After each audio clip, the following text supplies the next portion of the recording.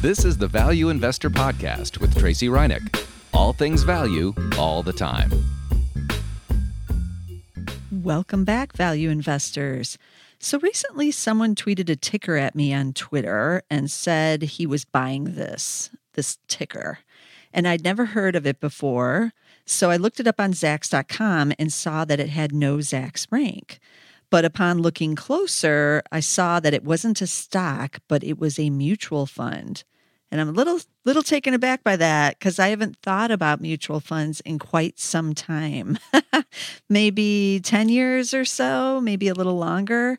So that's a little unusual. Who's buying mutual funds anymore? And I realized this was a good question to discuss here on the podcast because this particular mutual fund was a small cap value fund. So the name of it is Royce Value Trust, and the ticker is RVT.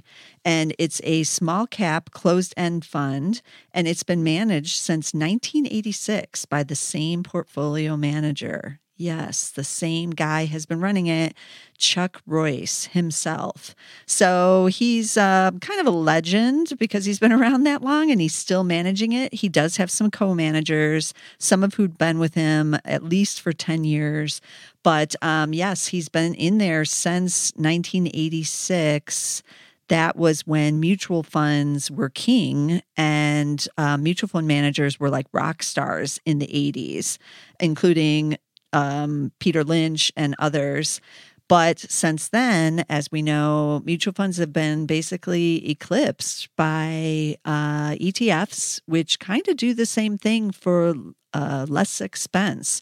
But I did think it was an interesting question because obviously actively managed funds can actively manage. You're not getting something that's passive or that's just following like an index or something like that. So maybe it would be a better thing for value investors to be in something that's actively managed, especially with value out of favor right now. So what this mutual fund is, it's a small cap fund, but they define that as a market cap of up to $3 billion. I think it's averaging, I think I saw $2.2 billion right now is the average market cap size. And they say that they've outperformed the benchmark for 1, 3, 5, 20, 25, 30 years, and since inception, which was November 26, 1986. And this is through the end of December 2019. I did notice that the 10-year is missing in there, and I'll talk about that in a second. But basically, they've been outperforming for all of those key years. But this fund tracks the Russell 2000 index. It's not tracking the S&P 600, which is the small cap like value index. It's not tracking a value index at all. It's just tracking the small cap index, the Russell 2000. And I thought that was a little bit interesting choice, but back in 1986, there probably wasn't any kind of value index thing that they could track. So since it's small cap value, they just decided we're going to track the small cap index. But because of that, you get a little bit of skewed analysis because they did outperform the small cap index, but we don't know what they've done against any other value type of index. So that is interesting as well. So the 1-year return on RVT, which is the ticker here, is 35.2%. And the Russell did 25.5 last year, basically. That was through December 31st, 2019. So very nice beat, almost 10% beat there against the just general small cap index. 5-year, they're at 9.4 versus the Russell at 8.23. The 10-year is the 1 year they didn't outperform, but they only missed it by a slim margin. So 10-year, 11.67. The Russell was 11.83, so just barely under it. 20-year, they do see more of an outperformance, 10.45% versus the Russell at 7.59. Since inception, since 1986, 9.87%, and the Russell's at 9.42. So this, because it's small caps and the market cap's a little bit bigger, it is a little bit pricier on a PE basis. The weighted average PE is 24.4. The Russell is at 19. And price to book is the same, 2.2 and 2.2. This is mostly U.S., 86.7%, versus non-U.S. of 17%. So you get a little bit of a mix in there. It also has a lot of holdings, 476. And I was surprised by that because in an actively managed portfolio, I'm not sure I know 476 companies.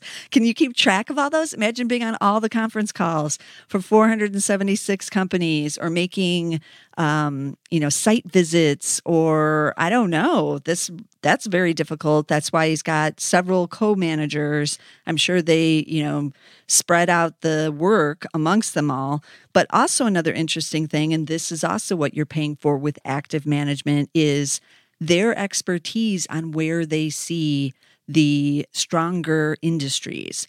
So in this portfolio through the end of December 2019, industrials were the biggest category at 26.9%. Financials were just 16.3%. Now in the Russell, financials are among the second biggest at 17.7%. And the industrials are just 15.8. So he has almost 10% more in the industrials here than the regular Russell. Financials, almost the same, just slightly below on the financials. But information technology is 20% of this portfolio. It's just 13.6% of the Russell. That's probably where some of the outperformance is coming from. He's more heavily weighted in technology. And then materials, 12.2%. And it's only 3.9 in the Russell. So that's a huge bet on materials. Another bigger area that he's making a bigger bet on is energy, 6.7% versus 3.2% in the Russell. And then the ones he's underweighting compared to the Russell is healthcare. He's only at 5.6. Russell's at 18.2, the largest of the categories on the Russell. And utilities, just 0.2%, so almost nothing in the utilities versus 3.7% in the Russell. So that's just, a quick overview of what is in these 476 holdings that are in this portfolio. But if you are betting on an active manager, you don't want it to look like the Russell 2000, right?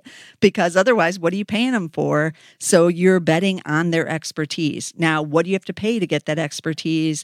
It's not as bad as I thought.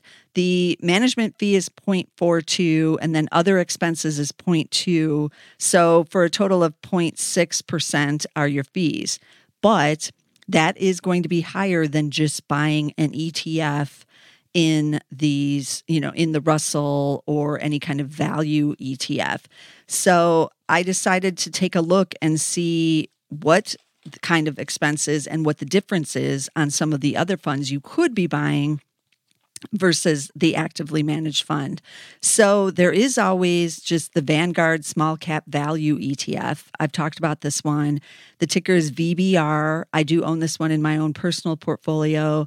Their 1-year return, though, was 22.7%. That was through the end of December. Versus, again, RVT, this Royce Value Trust, at 35.2. So it definitely outperformed the Vanguard, just general small cap value. Now, this fund has almost double what is in the Royce fund. It has 854 stocks. So it's a pretty big universe.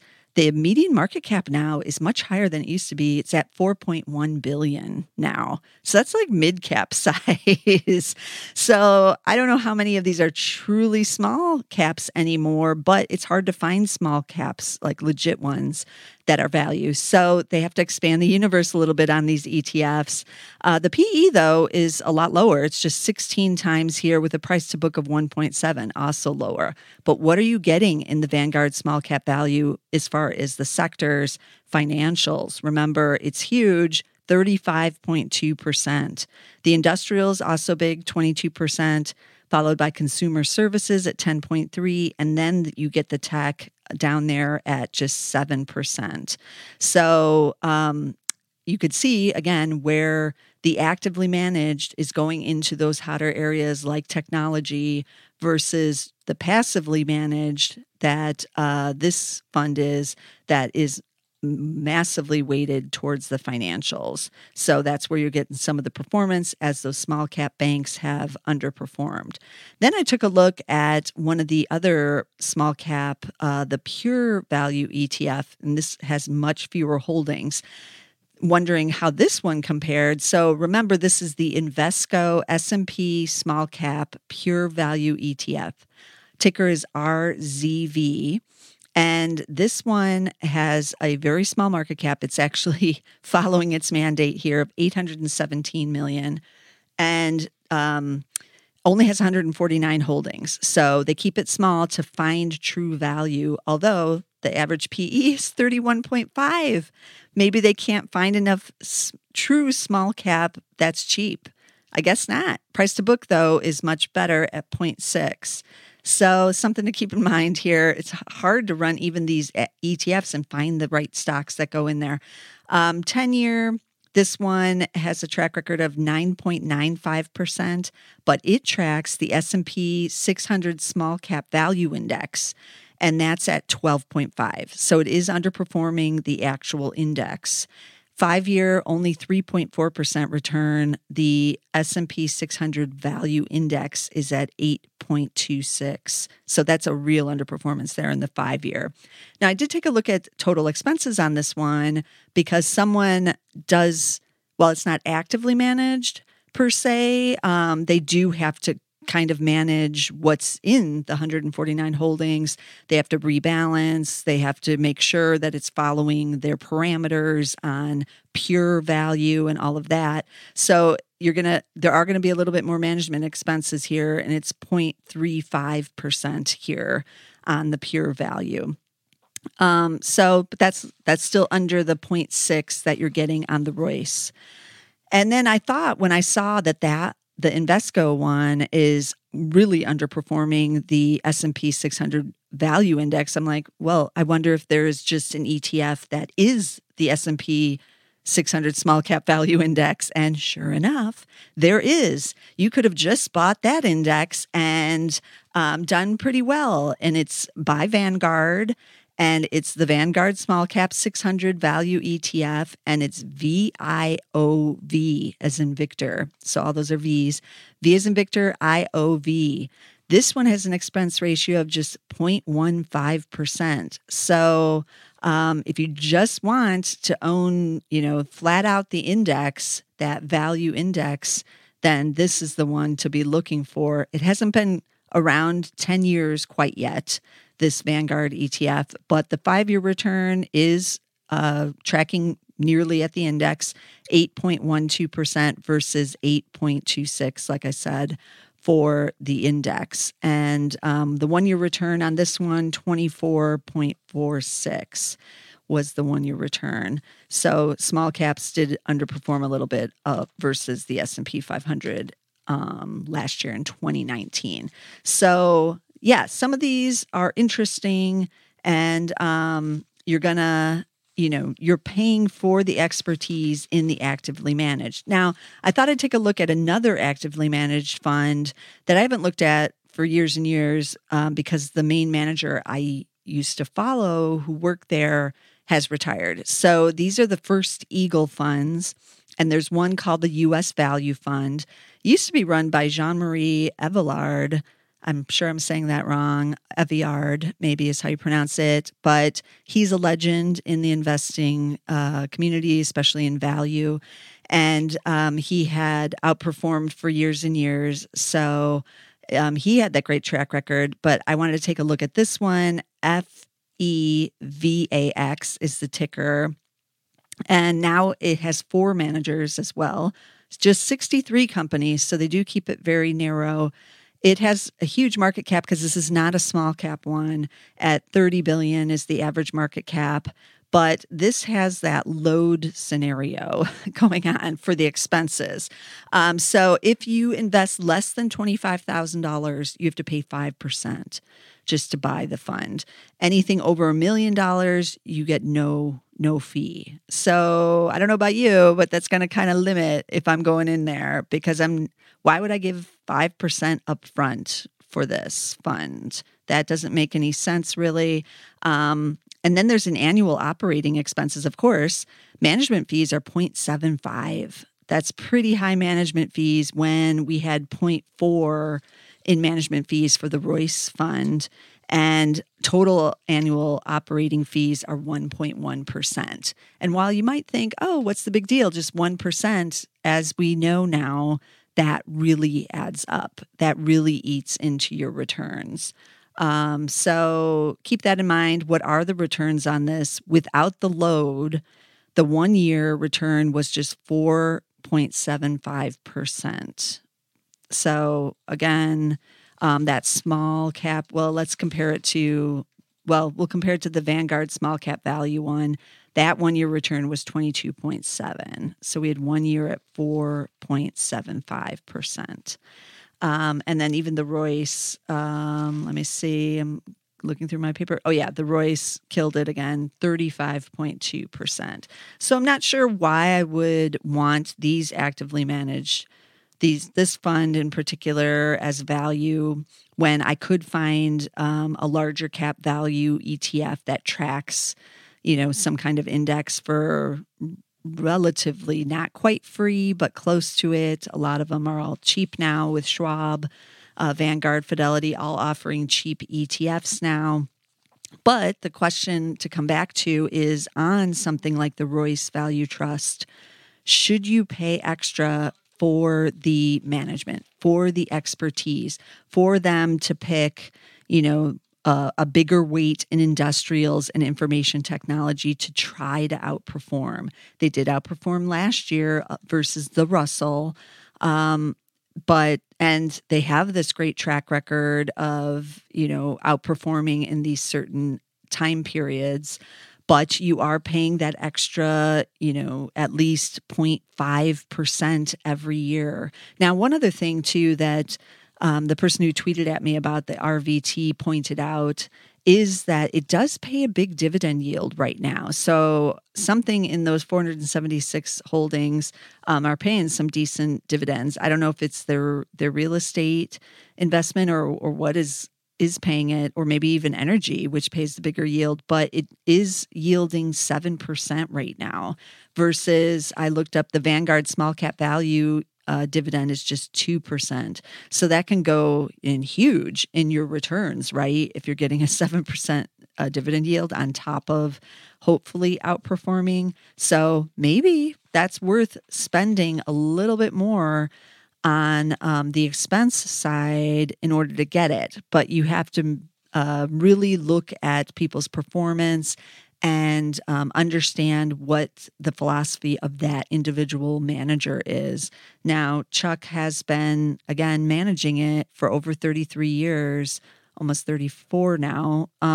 So he's got a lot of experience and a great track record behind him. So I'm not necessarily against the actively managed mutual funds. I own all the ETFs in my personal portfolios, and I, like I said, haven't thought about doing an actively managed fund for a long time, just based on the fact that most active managers cannot beat the overall indexes and the expense ratio. But if you find one that can and that you like that story, then it might be something to keep on your list and to at least watch or, consider allocating some money to, in addition to some of your ETFs, perhaps. So that's a look into the mutual funds, which I've never covered here on the Value Investor podcast, but it's good to, and it is good to take a look and see what some of these just general ETFs are doing. And because I discovered that S&P Small Cap 600 Value ETF, which I didn't think or know was really out there either. So let's recap all these tickers if you want to go check out some of these ETFs and mutual funds yourself. So there is the Royce Value Trust, and that's RVT is the ticker there. And the First Eagle ones with that load scenario is FEV is in Victor AX. And then we had just the Vanguard Small Cap ETF, which is VBR. That's the one I've talked about many times in the past. It's the basic one. I own that one. Then there's the Invesco S&P Small Cap Pure Value ETF, RZV. This used to be the Guggenheim one, but Invesco bought Guggenheim, so now it's Invesco's. RZV, again, is that ticker. And then if you just want that index, why not just get the S&P 600 Value Index itself? That's by Vanguard, VIOV. Now, remember, I'm bringing you stocks every week. This time we did look at the funds again and these mutual funds, but I will be bringing you more value stocks if we can find some with this market rally. But there are, of course there are, there's always some value stocks, but I'll be digging around and trying to root out the best names in the coming weeks. And earnings season should bring us some interesting stories as well on the value side. So let's see what develops over the next couple of weeks. You want to subscribe so you don't miss a single episode. You can get us on Spotify, of course, and we're on SoundCloud always, but only under the Zacks Market Edge logo over there. So search for Zacks Market Edge to get 2-for-1 shows. And Apple Podcasts, we're also standalone, so just search for Value Investor Podcast. You'll find us there. And we're on a whole bunch of other platforms too. You might just Google it, put it in there, and see what comes up because we are everywhere. But be sure to subscribe so you don't miss a single one. And I will be back again next week with some more value stocks. This material is being provided for informational purposes only, and nothing herein constitutes investment, legal, accounting, or tax advice, or a recommendation to buy, sell, or hold a security. Do not act or rely upon the information and advice given in this podcast without seeking the services of competent and professional legal, tax, or accounting counsel. Publication and distribution of this podcast is not intended to create, and the information contained herein does not constitute an attorney-client relationship. No recommendation or advice is being given as to whether any investment or strategy is suitable for a particular investor. It should not be assumed that any investments in securities, companies, sectors, or markets identified and described were or will be profitable. All information is current as of the date herein and is subject to change without notice. Any views or opinions expressed may not reflect those of Zacks Investment Research as a whole.